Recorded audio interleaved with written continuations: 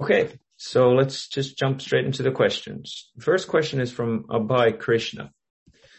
He says, I have heard that Gaudiya Vaishnavas can end up serving either solely in Krishna lila, solely in Mahaprabhu's lila, or shifting between both lilas. My question is, how can it be possible that Gaudiyas could serve only in Krishna lila when the only reason we have any connection to the intimate dealings of Radha and Krishna and how to access them is because of Mahaprabhu? And also the fact that at the very climax of the Rasa Lila, Mahaprabhu's descent is more or less created out of Krishna's realization that Radha is experiencing more bliss than him. So if he is at the very center of the window of the Gaudiya's transcendental reality, how can it be that some sadhakas could have an eternal service without him? Well, I think that what Bhaktivinoda Thakur has said in this regard is a little bit different, and that is that some devotees have more attraction for Krishna Lila, some have more attraction for Gaur Lila, and some have equal attraction for both, which does away with your question, looking at it from that vantage point. That said, there are some Gaudiya Vaishnavas, and they're in an extreme minority. I only know of one lineage within the Advaita community, one of many, that promoted the idea that Gaur Lila is only manifest in this world, and as an outreach or as a means to bring people within to Krishna Lila, wherein, having attained, Gaur Lila has retired. As I say, that is not the mainstream of Gaudiya Vaishnavism, and to support that, it's not mainstream. We have some poems, some stanzas, and so forth, meditations on the apricot Gaur Lila that have been penned by universally accepted saints like Vishwanath Chakravarti Thakur. We like to sing the Bengali edition of his Sanskrit description in 8 or 10 verses of Gaur's apricot Lila. The Bengali edition written, I believe, by one of his disciples. So that's an example of what I'm talking about as mainstream evidence for and support of an apricot Gaur Lila or a Nitya Gaur Lila, as you like. So, your reasoning is good. I like that. That said, it may be possible that some devotees take Gaur Lila more in a way as a means to an end than they are attracted to contemplating it as an end as well, right? It's more typical that in Gaudiya Vaishnavism the means and the ends are the same, but I think that one could probably make a case for looking at Gaur Lila as a means to enter Krishna Lila, and not being that attracted to Gaur Lila. It's hard to fathom, but I gotta say it's possible. And obviously that one group that I mentioned must think of it along those lines. But let's say, that's not your position philosophically, theologically, that there is an apricot Gaur Lila. It is hard to imagine someone wouldn't want to participate in it. Once one of my disciples asked that it seemed like Krishna Lila was more exciting than Gaur Lila. And I differed from that. Imagine if every time you chanted everything that is said about the virtues and the possibilities that would result happened, etc. Every time you saw the deity, and so it would be quite an exciting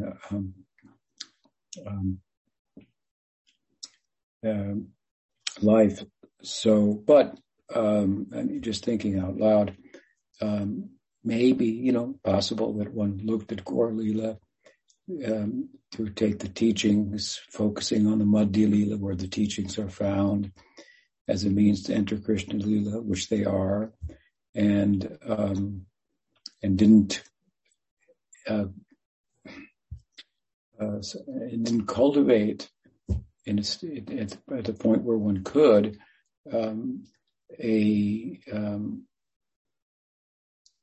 an identity as a Brahman boy in the Gaur Lila, but only an identity in Krishna Lila, then it's possible that they could participate in the Krishna Lila and not in Gaur Lila. We say that Gaur Lila is inside of the lotus of Krishna Lila.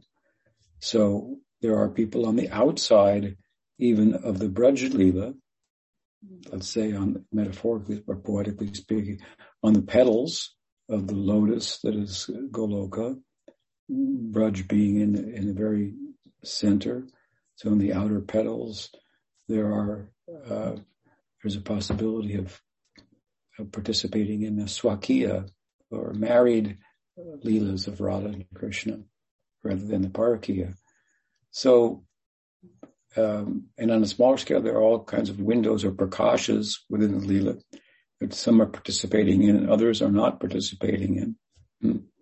So it's possible that one could participate in the apricot Leela of Krishna, having gone there through the dispensation of Chaitanya Mahaprabhu, and only be attracted to that and not participate in the Gaur Lila. It's not that every night in the apricot Lila there's a Rasa Lila and Chaitanya Mahaprabhu is emerging out of it or something like that. I think it is possible. I have met advanced devotees, one who was more attracted, obviously, to Krishna. It was obvious to me to Krishna Lila, and then Gaur Lila, and I mentioned that to him, and he told me he had no imagination for that, for participating in Gaur Lila. That was Bhaktivedanta Narayan Maharaj. So I was surprised. Now, I didn't press it further and ask further about it, but those are some of my thoughts on the subject. Thank you for a nice question. Thank you very much. The next question is from, Krishna Das. Dandavats. Good morning, Guru Maharaj. Morning. So my question is related to, I was recently listening to a talk that you gave, maybe a couple months ago about the principle of accepting Krishna as one's maintainer, how that relates as the main limb of Sharanagati, and how to practically apply that to one's life as a sadhaka. So I was kind of wondering if you could speak about atma-nivedanam and as a limb of Sharanagati, and how a sadhaka and would apply that principle practically and sustainably in one's life. Yeah, it's rather subtle. I think atma-nivedanam means self-resignation. Sometimes it's compared to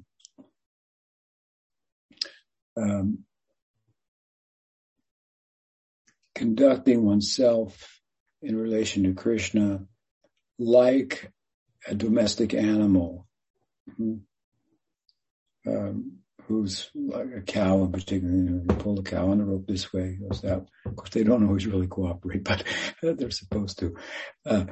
And in that way, I don't want to say dependent because, that speaks more to another anga. So as I say, there's really kind of quite a subtle differentiation, but self-resignation, I resign myself, something. I think it's always been difficult for me to talk about that atma-nivedanam as a separate practice, if you will. The example in the Bhagavatam of atma-nivedanam is Bali Maharaj, who was asked by Vamandev, Avatar, for 3 steps of land, and he gave 2 steps, and they took up the whole world, but there was basically nowhere left. And so he said, well, it looks like you're not good for your word, because you were going to give me 3 steps of land. I said, put it on my head, right? So there's another example of atma-nivedanam. But I think that it's more of you have to look at it in a practical and sustainable way as a mental exercise, thinking oneself, along these lines. And it should be possible for either a monk, monastic, or a householder, conceptually, how it would play out, which is maybe also part of how you're asking, would be different in both instances. For a monk, it might be more apparent if he or she, monastic, was to be an example of that. Whereas for a householder, it might be played out in a way that wouldn't be as apparent. You can look at the life of Bhaktivinoda. There are many householders, of course, in Vaishnavism history, and Gaudiya Vaishnavism in particular. But Bhaktivinoda is prominent in the modern world, and he had like 12 children, I think, 12 or 14 children, it was certainly a Sharanagata in the full sense of the term, which would include atma-nivedanam. But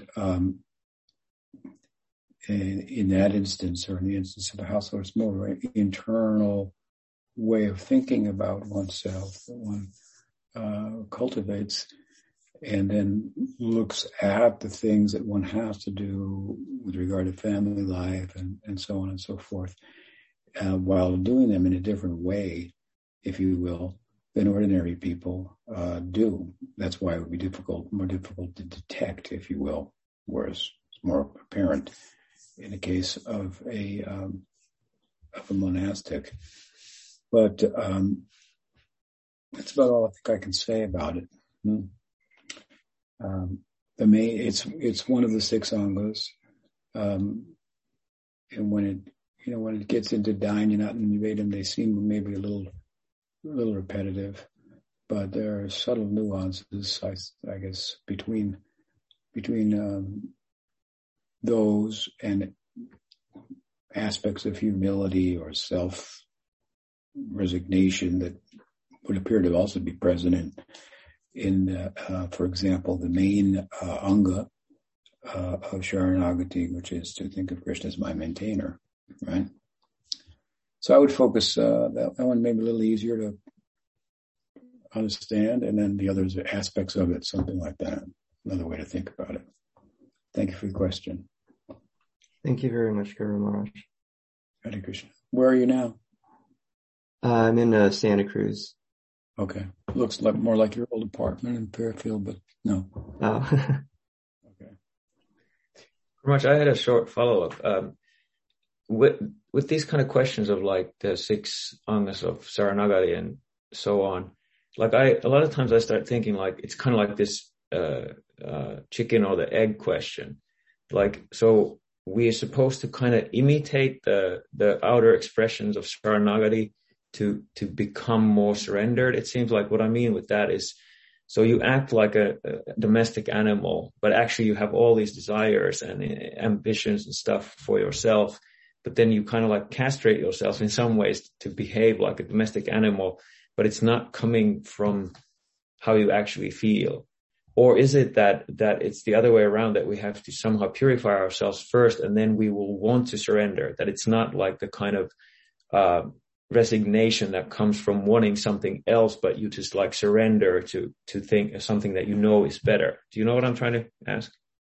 Not exactly, but I mean, it's you can't say, okay, everyone should be a Sharanagata. Okay, today I'll be a Sharanagata. I mean, it's the outer expression of one's faith, which is something that's growing, and the depth of the faith, if you will, which is the animating principle in life, as we like to speak about it, as Krishna does in the Gita, is kind of central to the whole progression in bhakti.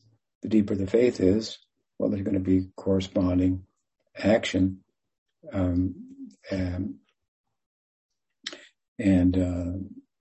so, what can you say? It's an ongoing culture, and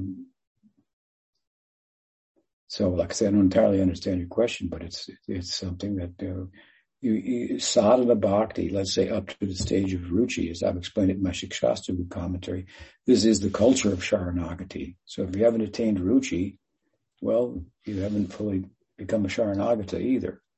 Yeah. So I guess, sorry, did I cut you in? Yeah. No, but what I want to say is, then I guess my question is, like, how useful is it to act like a domestic animal if you don't feel like it in your heart? Like, you're basically imitating. Yeah, it's not something to imitate. That I see. I guess I see what you're saying. Should I imitate this and then it will come, or should I know that it's there and cultivate my faith and it'll express itself, as time goes on, as the faith matures? I don't think the latter is more the case. Nice, thank you. Okay, next question. Oops, where we are. Is from Krishna Sevaka Prabhu. He's not here today, but he sent me a question. He says, do you know if Krishna feels guilty or sorrow about creating the jivas whose desire for self-enjoyment brings about so much suffering for themselves? And secondly, sometimes it seems my desire to have a close relationship with Krishna is self-centered and will cause suffering until it is purified and turns completely into service and Krishna-centered. I want to know how to balance this. Can you read that last part again? Okay.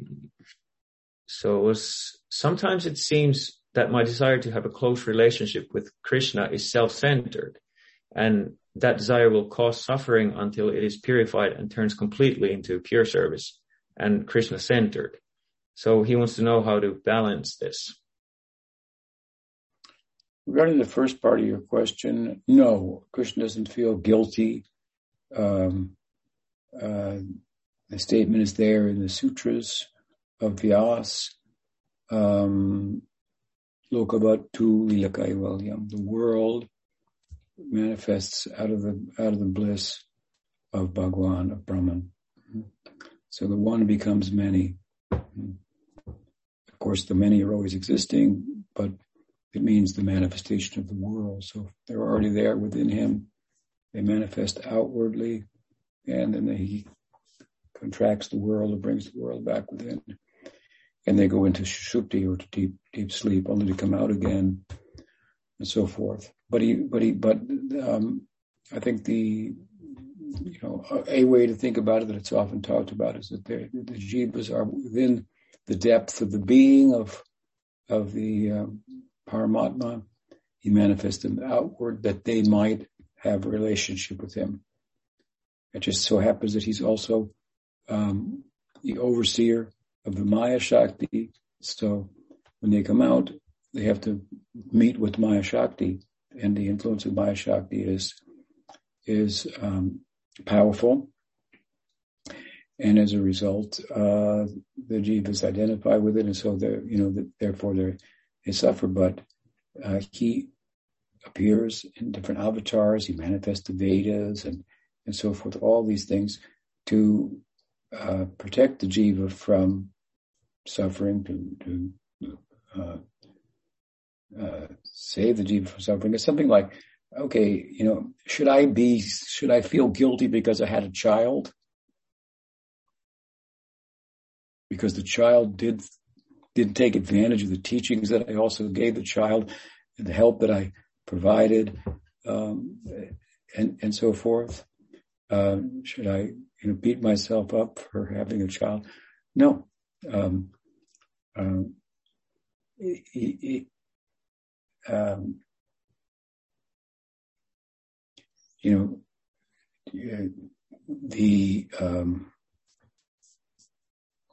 Gandhi had a statement that when he was told by the British that the Indians are not fit for independence. And then Gandhi replied, fit or unfit, we want independence. By your measure, standard measure, or maybe by some objective measure, perhaps maybe we're not fit. We still want independence, freedom. So, you can't ask Krishna to make a round square.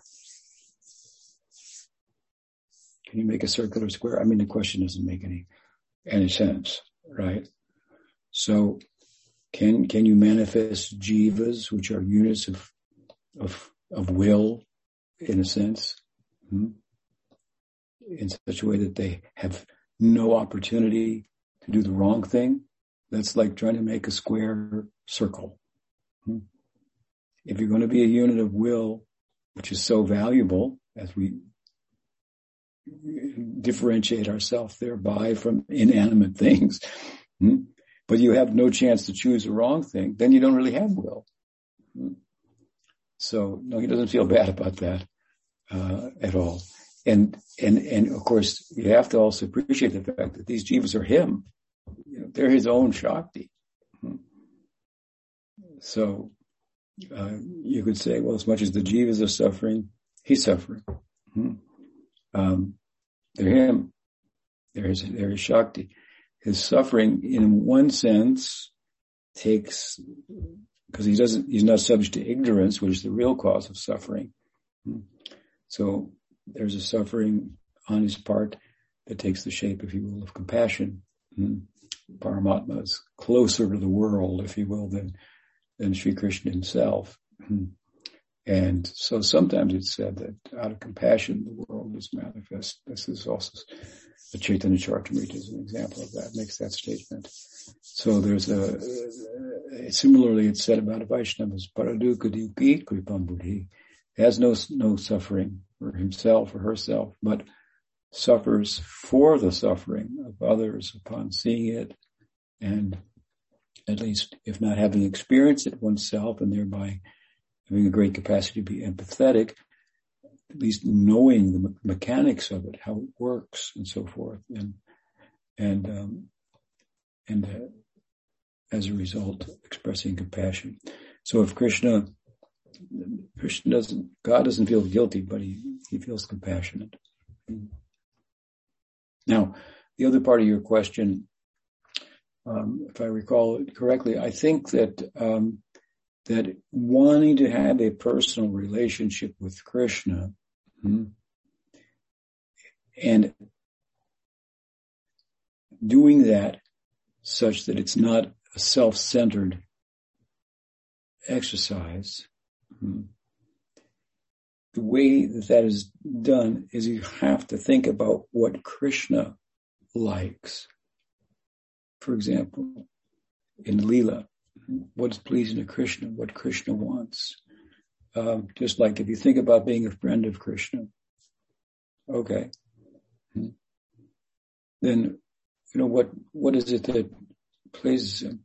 Well, there's an aspect of him, which is his love for Radha. How could you ignore that?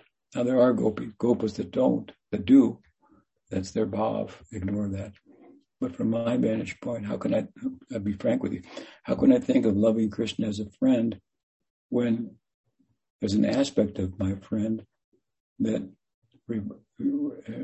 it's significant, that concerns his romantic life,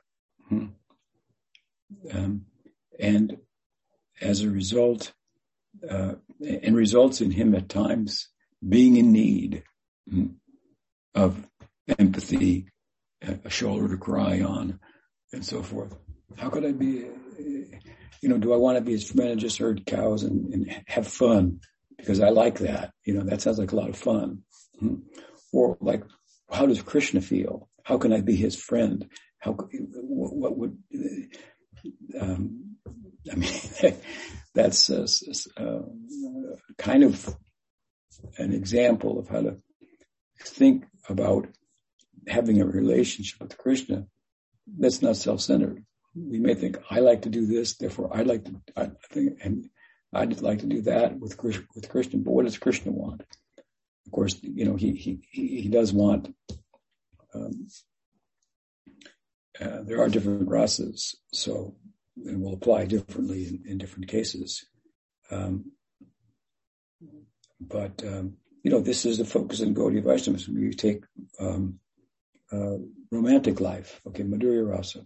What's the thinking in Gaudiya Vaishnavism about Madhurya Rasa? So if you learn that there's possibility of romantic relationship with Bhagavan, if you take it as something, more, or something that manifests practically out of the more basic and broad idea that this type of love, romantic life, is the most intense type of life.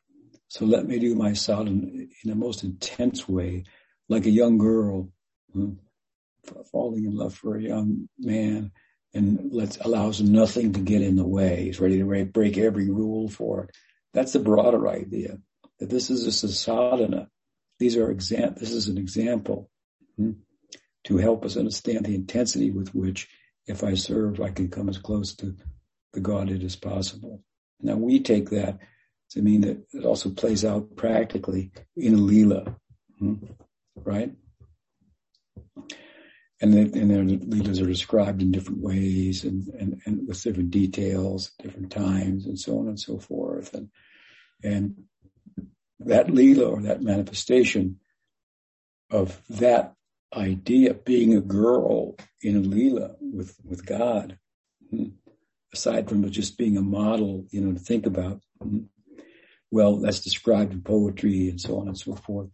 Now, what I like to say about that is that what's being described there is an attempt to talk about that, but what it is exceeds whatever anyone could say about it. Prabhupada was concerned that the lila wouldn't disappear as just a metaphor, right? And just serve as a metaphor. But there's a way to talk about it that is more than literal, rather than less than literal. Some take it as less than literal.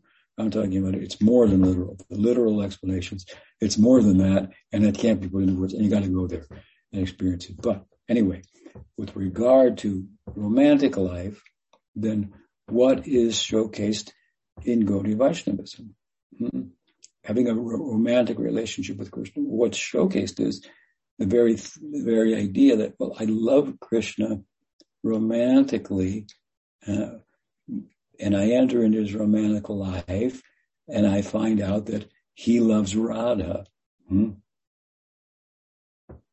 The dearly to Krishna is the Krishna controlled by Radha. And that no one romantically can please Krishna more than Radha. Therefore, if I want to serve him romantically, let me serve Radha. Assist Radha, because that's what his romantic life is about, ultimately, his affair with Radha.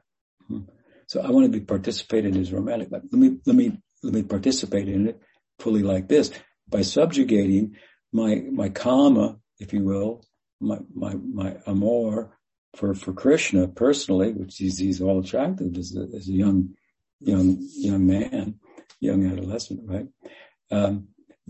Subjugate that to serve a dasya disposition, if you will, service to the one whom he loves the most, and serve her, and help them to bring about the union. You see, this is them thinking about Madhurya Rasa not in a self-centered way, You follow? Just like I talked about the Narmasakas. It's in a self-centered way. Like the general idea, he's a friend. Like the general idea, but what is that? How does his life work? And let me assist him in that, in that context.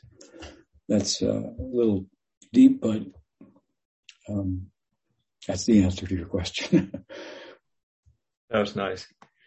Let's see. Okay, the next question is from Shraddha Devi from Canada. She says, Pranam Guru Maharaj, from our study group, we would like to confirm that Madhavendra Puri was a secret tree in Vrindavan in Krishna Lila. Being the tree fits in with the history that he did not want very much fame, which would interfere with his service. So that's the first question. She's got a short second question, but I can ask that once you've answered this one. Well, it's mentioned in Gaura of Kavikarnapur, which is a famous book wherein he makes a well-reasoned and spiritually sound conjecture as to who in Gaur Lila the devotees of who the devotees in Gaur Lila are in Krishna Lila, based on the reasoning, the spiritual reasoning that if Krishna himself is present in the form of Caitanya Mahaprabhu, well, his associates must be present, because you can't have Krishna without his associates. That's the Beta Babe, right? You can't have you can't have Yashoda Nandan without Yashoda. You can't have Radhanath without Radha. And their love, Radha's love, Yashoda's love, in this case, for example, Krishna corresponds with their love. So that's the one and different. There's a difference, but there's one. You can't have one without the other. So this is a very good spiritual reasoning on the part of the Gaudiyas, because many people in India say that their guru is Krishna, or this person is an avatar of Krishna, or Ram, or so on and so forth. But, they don't stop to reason where are the other associates, and that they would be a necessity. This is a very deep understanding of Gaudiya Vaishnavism that it's hard to get around if you look into it. So Kavikarnapur took up the task of identifying Caitanya Mahaprabhu's associates with associates of Krishna and Krishna Lila. And as I said, it's a spiritually sound and well-reasoned conjectures that he raises. That means that he looked in the scriptures. He's familiar with the bhavas of the different devotees of Braj. He's acquainted with and he interviewed apparently different sadhus of the time to get their perspective and opinions. Therefore, in some places he gives their different opinions. They're also reasonable, and so on and so forth. So I just want to put that in front of the answer to your question,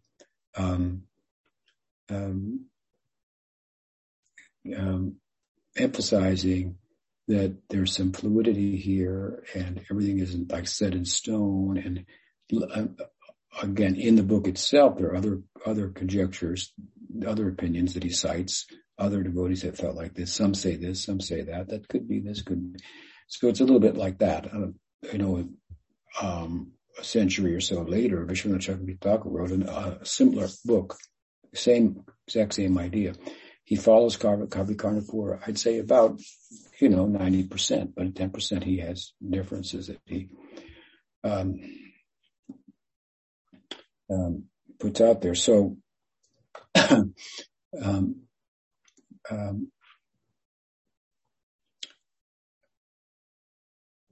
one of the famous examples in Kavikarnapur's book is Ramananda Roy, and the fact that he cites 4 different opinions. Who is Ramananda Roy? Some say he's Arjun, the Narmasaka of Vrindavan. Some say he's Mahaprabhu says he's Pandava Arjuna. So some say he's a combination of the two, Pandava Arjuna and the Arjuna who's a Narmasaka. And then others say that he's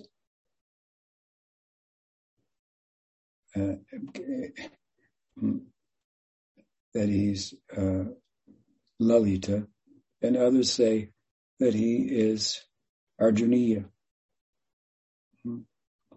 So if you study carefully what he said there over a couple of verses, he emphasizes that first of all, Chaitanya Mahaprabhu said he's Pandava Arjuna, so we can't get around that. He says, therefore he can't be Lalita. So he actually is dismissing the idea that he's Lalita, although some say that in his text, Lalita Sakhi. What about those who put together the idea that he is a combination of Arjun in the Vraja lila and Arjun in the Hastinapur and Dwarka lila, Pandava Arjun? Why are they doing that? Well, because they're faithful to the fact that Chaitanya Mahaprabhu said he's Pandava Arjun. But there's also things that come out of Ramananda Roy that weren't in Pandava Arjuna. After all, he see how he answered Mahaprabhu's questions in their conversation.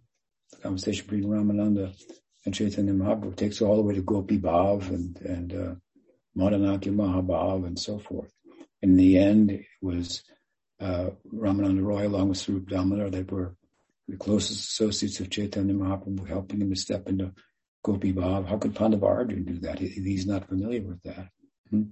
So they wanted to be faithful to Chaitanya Mahaprabhu's opinion, but they had this also reason that, well, but we find things in Ramananda Roy in relation to Madhurya Rasa that's not there in Pandava Arjuna. So there's another Arjuna in Krishna Lila, in Vraj, who's a Narmasaka. So maybe let's make a conjecture. Ramananda Roy could be a combination of these two. Okay. The idea that he's Arjuniya, well, this is a statement about Pandava Arjuna. Pandava Arjuna asked Krishna in some Purana, well, what is this Gopi Bhav all about? And he said, well, he couldn't really talk about it. He said, go to Vrindavan, go and bathe in this lake over here, and then come back. So he went and bathed in the lake, and he came out the Gopi form. And he was named Arjuniya for a day, Gopi for a day, right? And, then he came back to his original form, and he understood. So some say he's Arjuniya.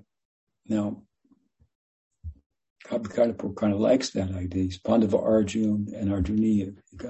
But they're trying to do the same thing. He's trying to find where this Madhurya insight, romantic love insight in Pandava Arjuna can be found. So that's a way of reasoning about it spiritually. Of course, he was Gopi for a day. It doesn't mean there's an eternal Arjuniya who's a Gopi, something a bit like that, but that's not the proper way to think about it. And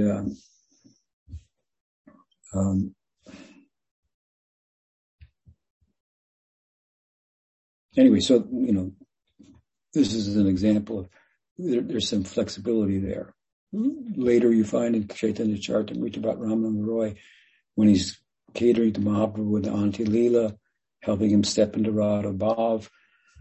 Well, the author, Krishna Kaviraj, who's writing after Kavi Karnapur's book, reasons that Ramananda Roy served Chaitanya Mahaprabhu in a way similar to how Subal, who's the principal Narmasaka, served Krishna in his moments of separation from Radha.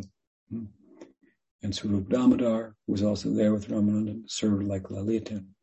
So he looks at Ramananda Roy more like a combination of Arjuna, Narmasaka, and Pandava Arjuna. So, there are different opinions. Now, sorry for the long preface, but you want to know about Madhavendra Puri.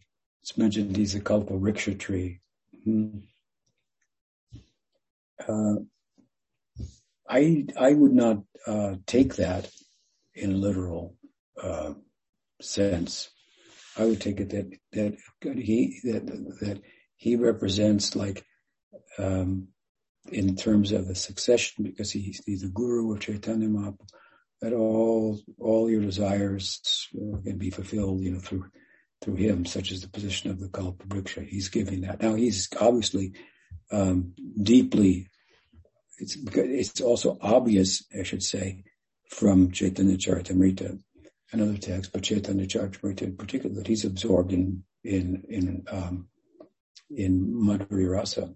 There's a famous statement of his that he cited at the end of his life, very deep expression of Radha Dasyam. So it's hard for me to think of him as a tree. Now, that said, vines and trees are thought sometimes in Vrindavan to be in Madhurya Rasa. You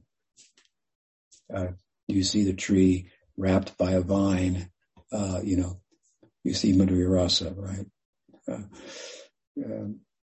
But in that instance, usually Krishna is the tree and the vine is Radha. And this is how Krishna is reminded, and Radha is reminded. They are reminded through the forest of one another. But I would look at that statement as a more kind of a broad statement that, he's given Mahaprabhu, and through Mahaprabhu we can, all desires can be fulfilled, the highest ideal. So I tend not to take it so literally that his swarup in the Nitya Lila is a tree. When we say that a tree is in Madhurya Rasa, or a hill is in, Sakya Rasa, or the cows are in Vatsalya Rasa, it's also clear from the Goswami's texts that these non-human examples of rasas don't experience the rasa to the fullest extent that those do in the human form in the lila. So there's some, shade of that, some semblance of that, something like that. And these tend to be features of the Dham. Extensions, let's say, of, cows, extensions of Yasoda's Vatsalya Bhava, that go with Krishna into the forest when he leaves Vatsalya Bhava behind, to her great, distress and concern, right? Nanda and her concern. They go with. Some semblance of Vatsalya Rasa goes with. Rather than thinking, I'll become a cow, I'll become a tree, I'll become a stone in Vrindavan, And now Brahma prayed if he could just become a blade of grass in Vrindavan, he'd be doing good. That's a way of extolling the virtues of that place. Because he said, I'll be trampled on by the heads of the devotees there. So the ideal of Gaudiya Vaishnava is to become in human-like form, to participate in the human-like lila of Krishna in one of these predominant sentiments that our material life is all about. It's about our kids, it's about our friends, it's about our lovers, and so on and so forth. Put Krishna in the center. So given that this is the ideal, it's hard to think of Madhavendra Puri as a tree rather than as a person, if you will, in human-like form, to associate fully with the human-like form of Bhagwan there,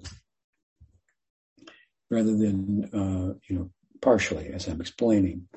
And so, in that sense, well, then, no particular gopi identity in the Lila has been assigned to him by anyone, but I wouldn't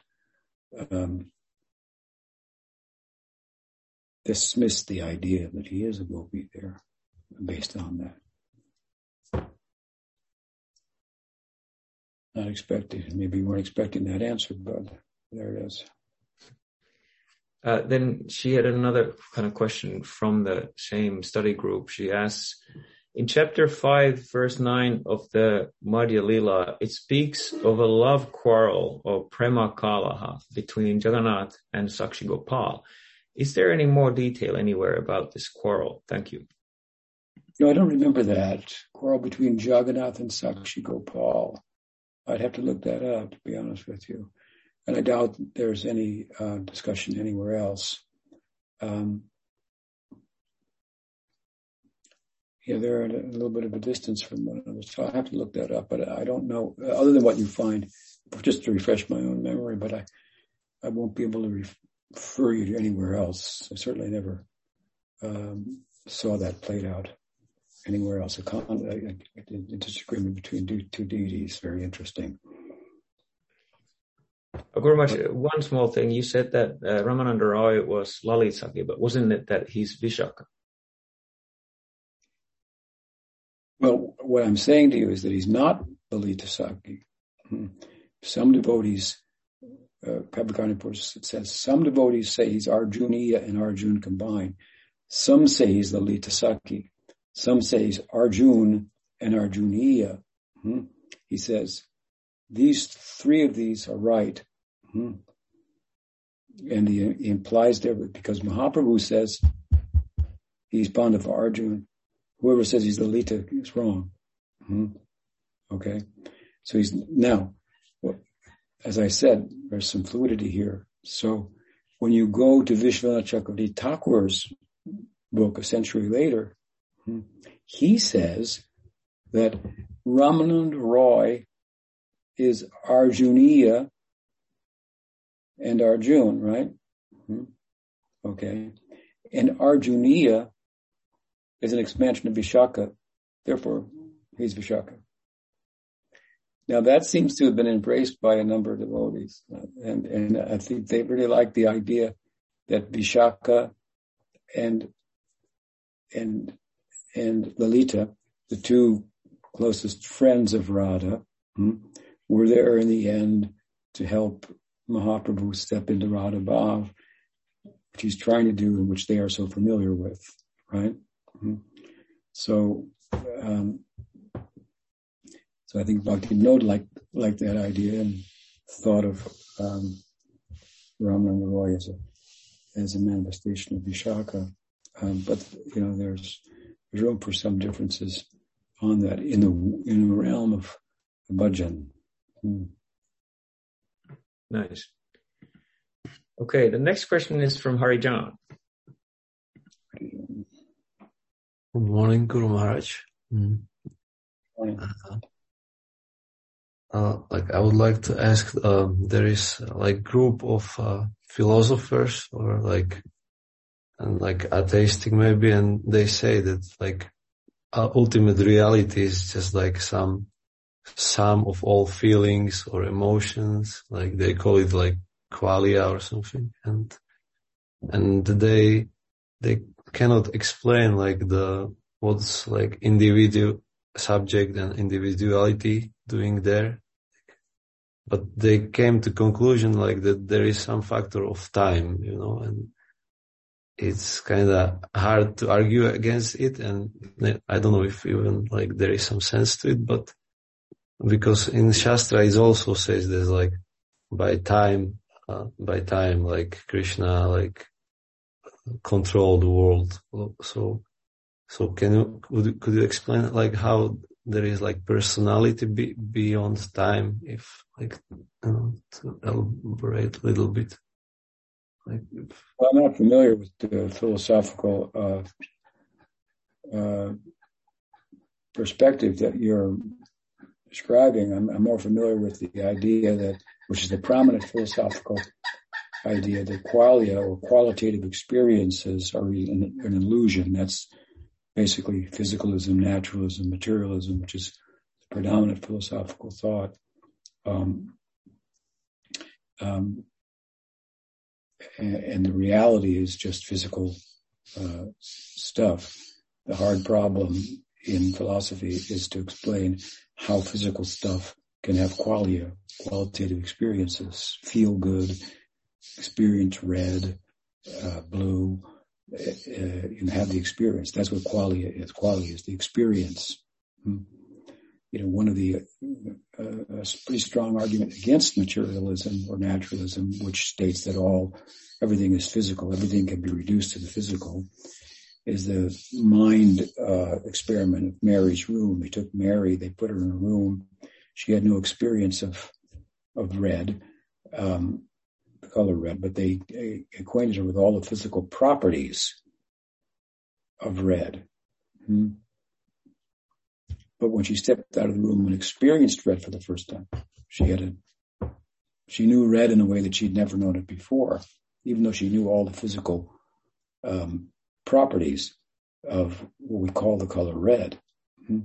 So the argument is that, there's more to red, or the qualitative experience of a color, for example, or anything else, than just the physical properties of such. So this is an argument against physicalism. Maybe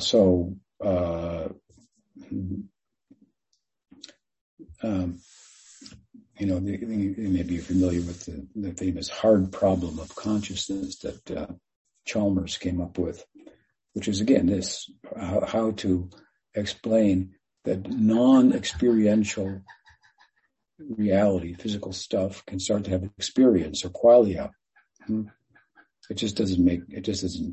You can't demonstrate that. It doesn't, you haven't been able to, it doesn't make sense. So we need to explain the experiential aspect of life as being non-physical.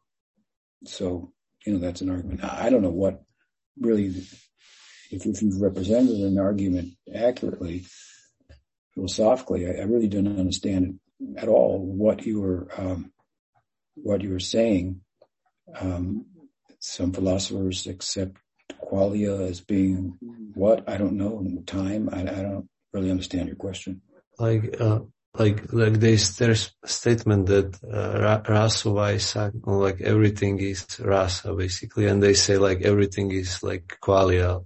So it's kind of, we can compare those statements, but you're saying that there are some modern philosophers that say everything is qualia. Yeah, like everything is qualia. Well, what do they mean by that? That everything is mind, for example? Everything is idealism. So idealism, you understand what idealism is, right? Idealism is that the world is thoughts, really.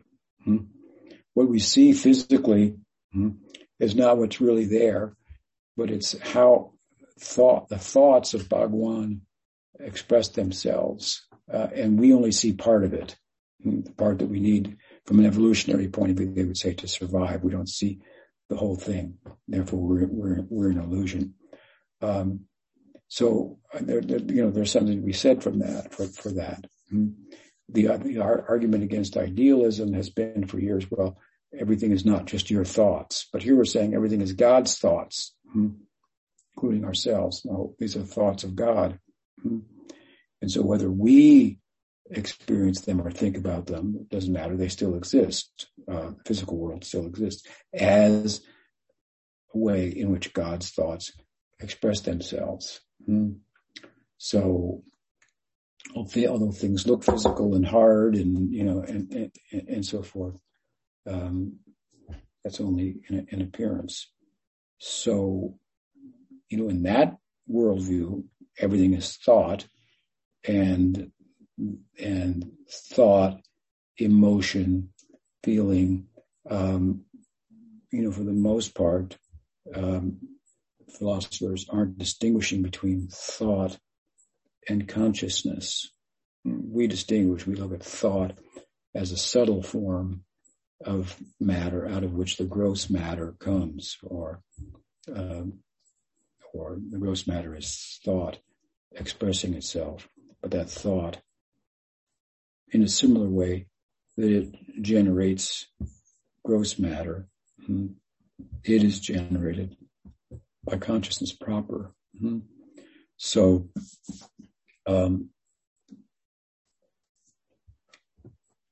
anyway, if some philosophers are idealists in that sense, and are saying that qualia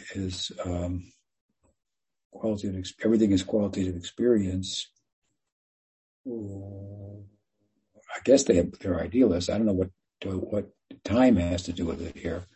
But if you want to send me, an article or, the name of a philosopher that is promoting what you're talking about, I'll look into it and see if that idea has offers us some modern way of talking about our own perspective, which would be useful. Okay. Thank you. Okay, the next question is from Anjali from Brighton. Oh, okay. Hare Krishna, Gauraj. Can't hear you. Oh, Anjali, go to below. There's English, and then click on the English and mute original audio.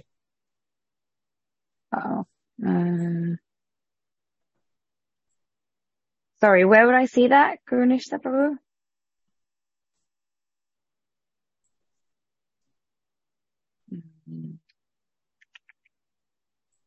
Do you see something at the bottom of your screen that says English? Little globe. It might say interpretation too. I'm not sure. EN, English. It's third from the right at the bottom. On the far bottom, it says leave in red. Left of that, it says. I don't have it on mine. Oh, it might be different if she's on a. I'm on a phone. So maybe that's why. Hold on. Muted. Let's see. Did you unmute yourself? English. Yeah. Hello, Haribol. Hello, Haribol. Well, it's good to see you. There you go. Is that working? Hare Krishna. No. Okay. Great. Hare Krishna, Maharaj. Good to see you. And I had a question following Janmashtami this week. I was listening to Canto 10, the beginning chapters of Krishna's birth. And I was just wondering, so Kamsa hears this prophetic voice when he's on his way to drop Devaki and Vasudeva. And I was just wondering who we should understand the source of that is. And in that time, was it that, these things would happen frequently for them to take weight of, voices that would come from and the messages that they would bring? Because obviously that triggers then the whole chain of events that follows. An oracle, right? Something. Yeah, I was just trying to make sense of where that, where we should understand that voice comes from and because then Kamsa ends up taking action based on that. Right. Well, Krishna Lila, of course, involves the fountainhead of all divinity appearing in human-like form on earth, and all other features of divinity are within him and expressed to one extent or another within the Lila. Aside from the fact that he's the source of all avatars, devas, who are the consciousness, if you will, behind the macrocosm of wind, light, air, and so on and so forth. These are all thought to be the daivanetrena, partial manifestations of the divinity who is the controller of everything. Sarva karna karanam. He's the cause of all causes. And so, on a lesser, if you will, causal level, he's also operative as an Indra, partial. It's that position of an Indra, that position of a Brahma is a partial manifestation of himself, and some jiva may inhabit that post for some time, right? So, this is just an example of Daivanetrena. So from the celestial, Deva realm, it's obviously, you might wonder, well, where are the Devas now? And so, well, where is Krishna now? So it's a special time when Krishna appears, when he who is entirely beyond time and space appears within time and space for the express purpose of helping us get beyond that frame of reference, which we're limited by, which inhibits us from understanding him and thinking it to be a little fantastic or whatever. When he's present, then arguably, then other things that are out of the ordinary, divine oracles coming from the sky and so forth, are a greater possibility than in ordinary life, Kali Yuga, and it's not a special time for the avatars is of all, the source of all avatars is appearing and so forth. So there are wonderful things that happen around Krishna Lila that wouldn't happen ordinarily. So with regard to this oracle, like, the eighth son of Devaki will be the source of your death. So it's in this more subtle realms, like what we see, what we hear, what we taste and touch. This is just really like looking through a little tiny hole in the fence, the other side of what's actually out there, and we think it's the whole picture. It really is so far from the whole picture.